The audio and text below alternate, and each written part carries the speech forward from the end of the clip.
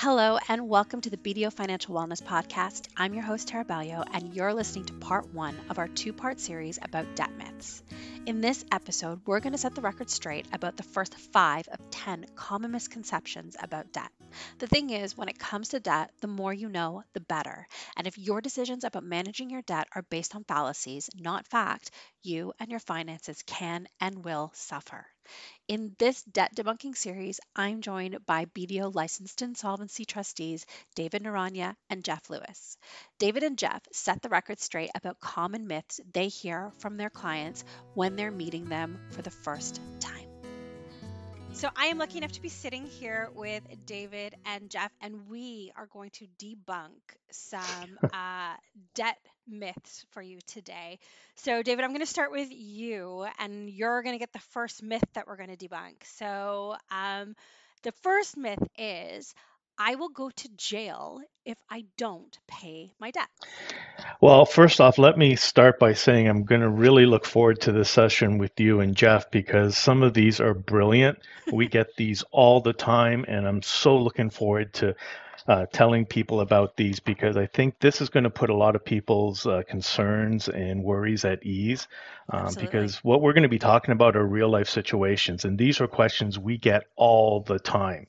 And I can't tell you how many times when I'm talking to somebody or somebody sitting in my office or in our boardroom and they go, I'm really worried because if I don't pay my credit card debt, a police officer is going to show up at my door, he's going to arrest me, and he's going to basically throw me into the jail overnight because I didn't pay my bills. I've heard there's no such thing as a debt jail. Well, it's more mental than anything, I believe. People do it to themselves, and that's understandable because nobody really goes out there and say, I want to incur debt and then not pay it. Right? Like, I mean, if you are, then technically maybe you should be thrown in jail. But having said that, everybody is entitled to credit. In fact, some people that technically wouldn't even qualify for it are getting credit these days because the competition for lenders to provide that facility is so aggressive out there that individuals sometimes we're seeing that don't actually have any income are getting credit cards. So how do you qualify based on that? They're getting pre-approved applications. So they go out there and use the credit card with the intent to pay it back, or they believe they're going to be able to pay it back over time, but then life gets in the way.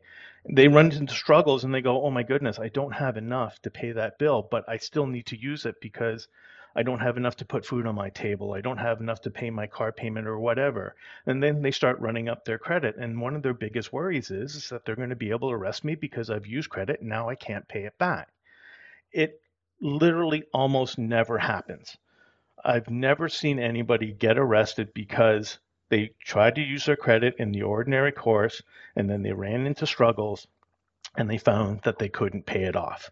So in all the years I've been doing this, and I've been doing it for a very, very long time, I've not had anybody that's come see me get thrown in jail because they couldn't pay their debt. And that also includes what they owe to Canada Revenue Agency. Okay.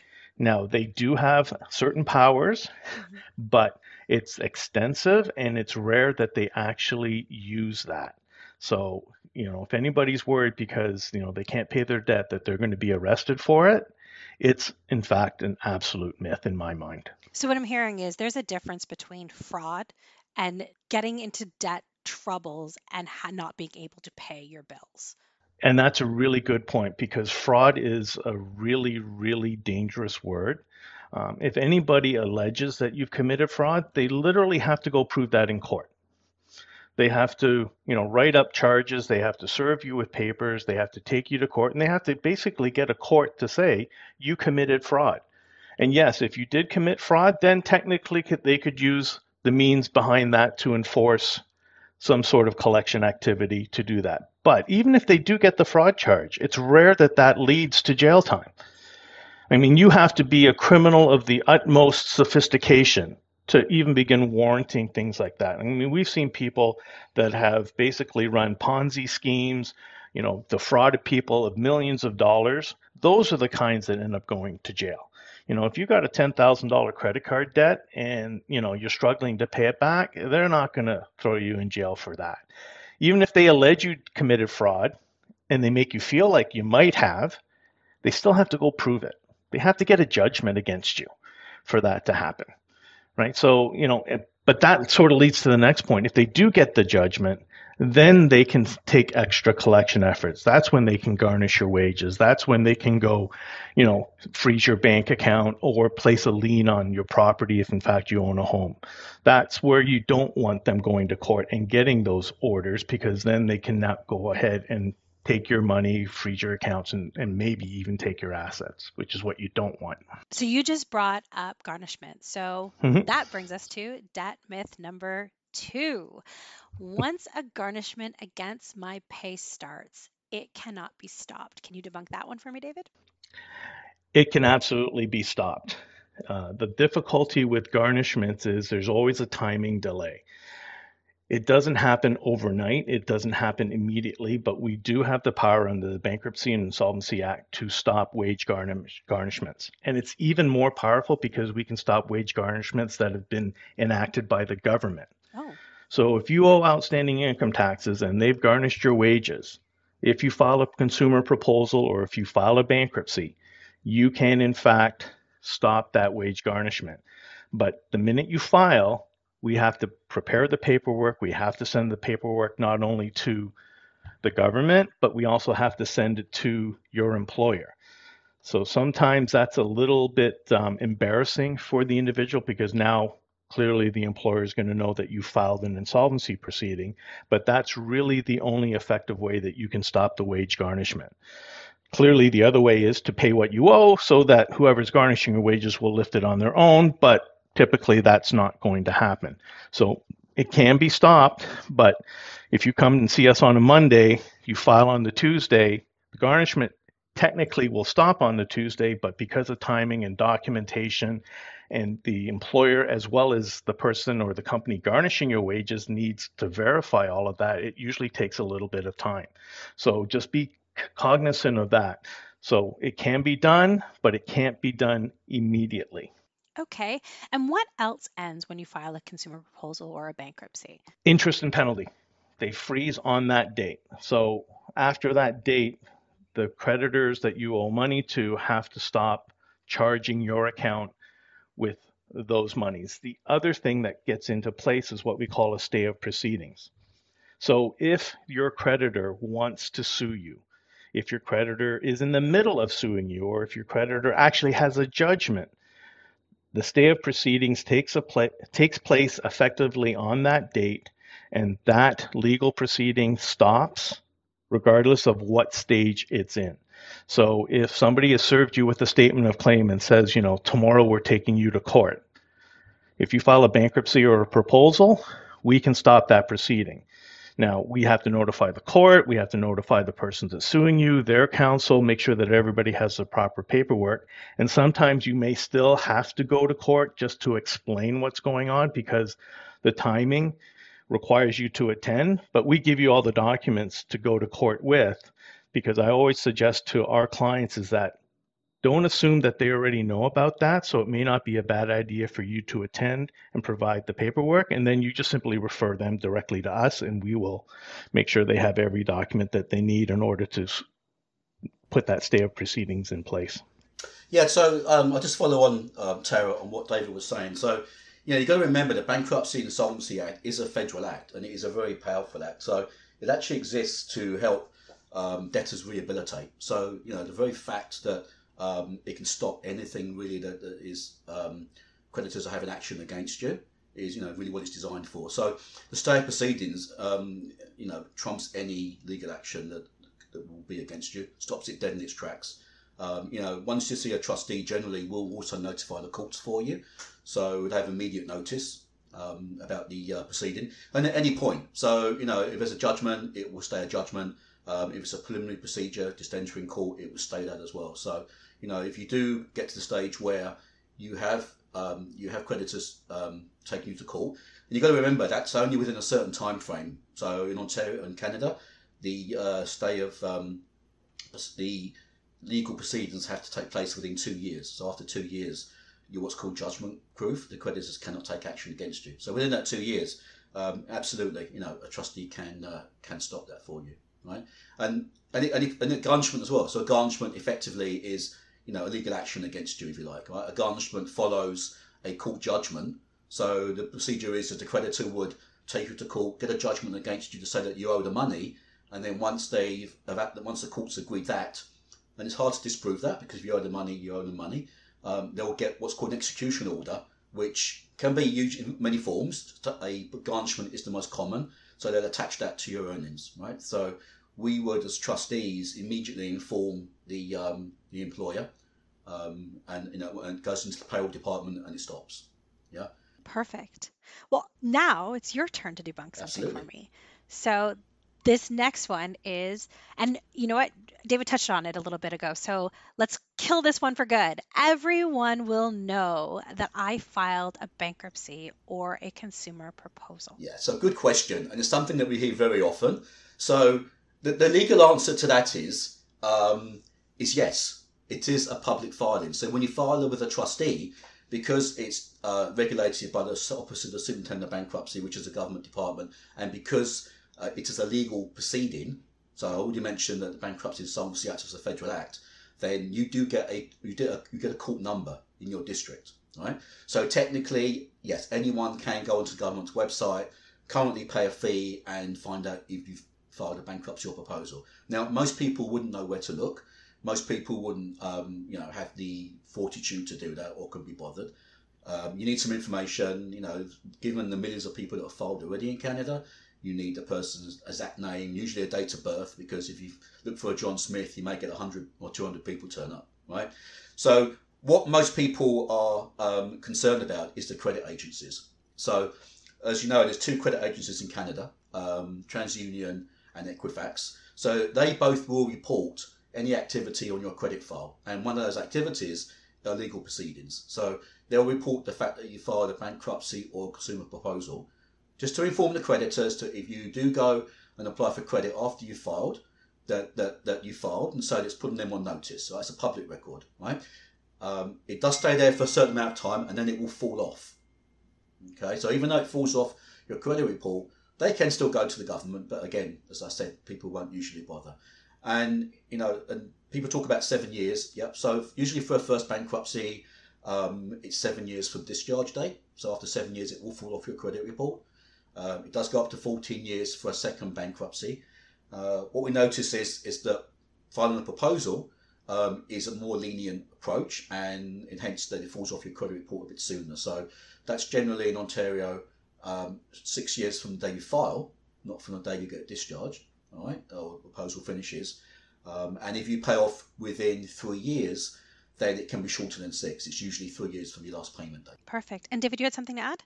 Yeah. So at the first get off, when people file a bankruptcy or proposal, obviously the government has to be aware of it, as Jeff's pointed out, because we have to register it. The only other parties that get notification from us are the creditors, the people that you identify. If you're not being garnished, then we don't even tell your employer. So there's no way on earth that your employer will know. And we get it all the time. People will know that. No, they won't, because they don't know where to look. Now, if they're sophisticated enough, as Jeff has pointed out, then absolutely they'll find that information out. But unless they do a credit report on you, there's no way you're going to know. So a little side story with respect to that. When I first started doing this, I helped somebody go bankrupt because they were in a lot of trouble. 3 weeks later, I met this person at a hockey arena, and they were terrified. They were petrified because, oh my goodness, everybody knows what you do for a living, Dave. Well, yeah, absolutely.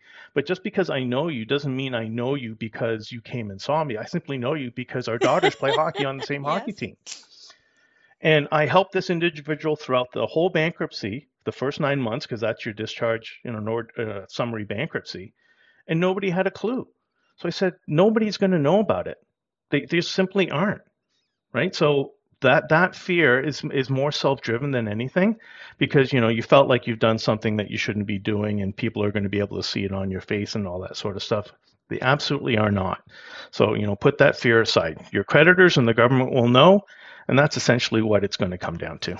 Yeah, just one more caveat to that, and something we usually forget actually is that 99.99% of bankruptcies are what we call summary administration. So they're almost like a fast-track bankruptcy where we don't need to notify anyone other than the creditors. In the rare instance that you have more than $15,000 worth of assets, we need to file what's called an order administration, which we really don't do that often, but the law requires us in that instance to notify the creditors and anyone interested by putting a notice in the local newspaper. So that's again, we do that very infrequently, but by and large, most people that end up filing for bankruptcy have assets under the $15,000 threshold. Okay, so what I'm getting from you both is the neighbor who didn't like me, who lived upstairs, is not going to know if I file for a consumer proposal. Highly unlikely. Not unless they're a creditor or the superintendent of bankruptcy or knows where to look to find it. So if they don't have those three things, then yeah, probably not. All right, and now Jeff, we're on to number 4, which is I will lose everything if I declare bankruptcy. And I think this is a key, because I think there's a lot of confusion between Canada and the US in terms of what goes on with the bankruptcy. So I love that we have this one. Yeah, so they are, I mean, just quickly, the US and Canada operate under different legal regimes when we come to insolvency. So certainly in Canada, again, it's a big myth.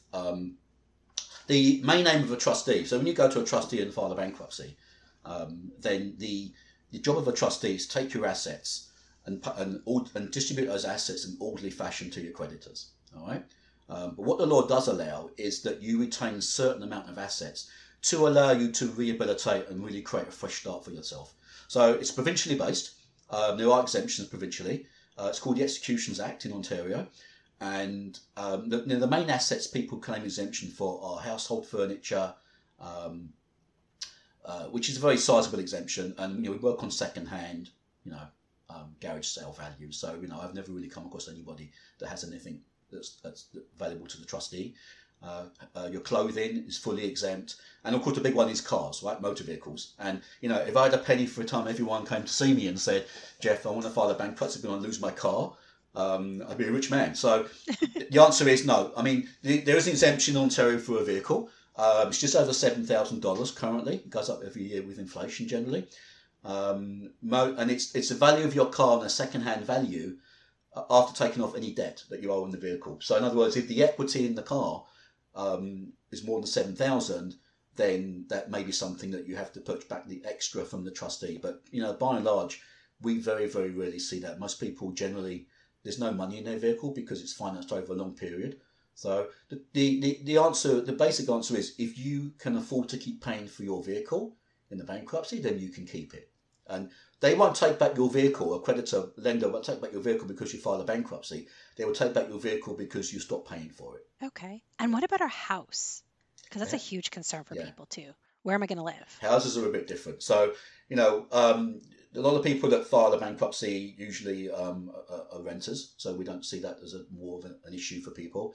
But the people that do own a house, again, that's provincially based. So in Ontario, there is a very small exemption, but it's very small.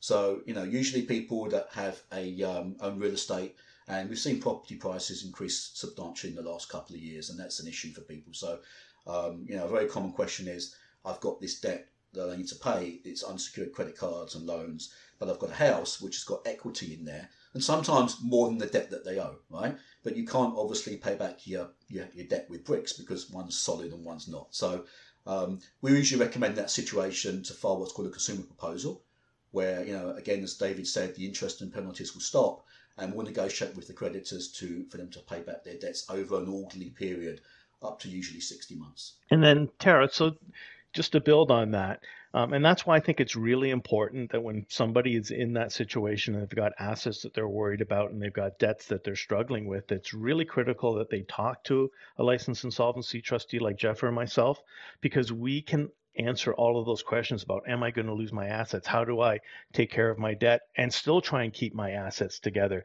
Because we have that Bankruptcy Insolvency Act that we operate under, and we know what the rules and the guidelines are. And hopefully we should be able to structure something that will satisfy all of those concerns. Because if you are willy-nilly and getting information off the internet, not knowing really you should be doing this or not, but it seems like a good idea, you might actually get yourself into more trouble, which is what we don't want you to do. We want to be able to structure something so that you get to keep as much as you possibly can, while at the same time getting rid of your debts. So that's the information that Jeff was imparting upon everybody, is that there's so much in there and there's so much information. We don't have enough time in this podcast to go over all of those exemptions and things of that sort. And sometimes they can get a little bit complicated. So, we can talk to you about that. And if we require more information, then we can explore it even further. But I think that's the critical component. Talk to us because we will have that information and those answers. I'm going to add a myth then. I don't have the money to come talk to you guys. We will figure that out in that discussion. Because sometimes there are other ways that we can work around that also as well. And people say, how do I go bankrupt when I have no money? How do I file a proposal when I don't have no money? Well, you actually might, but you don't know where to look for it. And visiting one of you lovely gentlemen is also free to talk about it, right? Absolutely, and it's 100% confidential. Mm-hmm. Yeah, I was going to say the worst thing that you can do if you are in debt and you do feel like you're drowning and can't manage it yourself, then the worst thing you can do is not talk to a professional. And like David said, it's a confidential, no charge appointment with a trustee. And at the very least, if you walk out the door with some more information you had when you went in that helps you really direct it yourself, you've done yourself a favour. And if you really decide that you do need professional help, then you need to know what help is available for you. Okay, so on to myth number 5. And this is a big one. And I actually had a discussion about this with a family friend over dinner the other week. Co-signing a loan means I am only responsible for 50% of the debt. Jeff, do you want to take that one? And that's a huge myth, let me tell you. So you need to understand the wording of that. So if you you co-sign a debt for somebody else, what you are saying to the lender is that I will pay that person's debt back in full if that person cannot afford to pay. Right? And that's really important because you're not just signing for half of it, right? And a lot of people don't really understand, I think, when they co-sign what it actually entails. And, there's been some very sad conversations in the past with clients that come in and, they have a co-signer and we say to them, the debt will be, we can take care of the debt from your perspective, but guess what? Your father or your mother or your friend or whoever co-signed for you, they're going to get a call from the bank as soon as you filed or the lender, and they're going to ask them to pay it back in full. So yeah, it's a big myth and something you need to be aware of, and not just the people coming to see us, but anybody out there that's thinking of co-signing for someone, don't co-sign unless you can afford to pay that debt yourself. Mm-hmm. And we also added to that, I'm going to add to that because we talked about this a little bit in the last podcast we did. What about being responsible for your spouse or in some cases ex-spouse's debt? David, do you want to? Yeah, so I was just going to add to what Jess said because this is where we see it pop up more often than not is between couples, especially if they're going through a separation or a divorce. And they actually sign a legal document that says one spouse is going to be responsible for 100% of the debt, even though both co-signed it. So the one that now thinks that they're off the hook, if the one that has agreed to be responsible for it ends up not paying it back, the bank is going to come after the other person, and then you're completely caught blindsided and off guard because I just signed a family legal document saying that I'm not responsible for the debt anymore. But you have to remember, the bank didn't sign that agreement, so the bank's not bound by it. So now they're going to be able to come after you for all of that. So that's where sometimes what we do crosses over into the family law issues. So we're always talking to individuals, and a lot of them who are going through difficult separations or even family law lawyers that may not be up to speed on the Insolvency Act to say, you know what, before you start structuring deals with your clients, maybe you need to know what happens if one of them goes a bankrupt or files a consumer proposal. I think that's really, really critical. And the other one that we see a lot is when other family members sign, like a parent signs for a child, or a child actually signs for a parent. Student lines of credit are another big one where, the parent has to sign it. Otherwise, the student isn't going to get that line of credit. But once the student graduates, if they're not paying it back, mom and dad who co-sign that student line of credit is going to be on the hook for it. So anytime you co-sign a debt, you're literally saying, I'm on the hook for 100% of it all if the primary borrower doesn't pay it back. So it's really, really important. Yeah, and David's absolutely right. And, divorce is a big, is a contributor to sometimes filing an insolvency. I heard a statistic, actually, I'm not sure whether it's correct, but they said the biggest cause of divorce is actually financial matters between couples. So it's really important to talk to your spouse and both be on the same space from a financial perspective. I heard a great, somebody tweeted this to us actually, and it says significant other, sign if I can't. I have to find that. That's pretty It good. was pretty good. Well, there you have it. That was part 1 of our Debunking Debt Myths. And once again, I want to thank my guests for this episode, BDO Licensed Insolvency Trustees, David Naranya and Jeff Lewis. And stay tuned for part 2 coming next week. If you are looking for more financial wellness podcasts, videos, debt management resources, and tools, please visit our website, debtsolutions.bdo.ca. And remember, we are here to help you turn the page on debt. Your next chapter is waiting.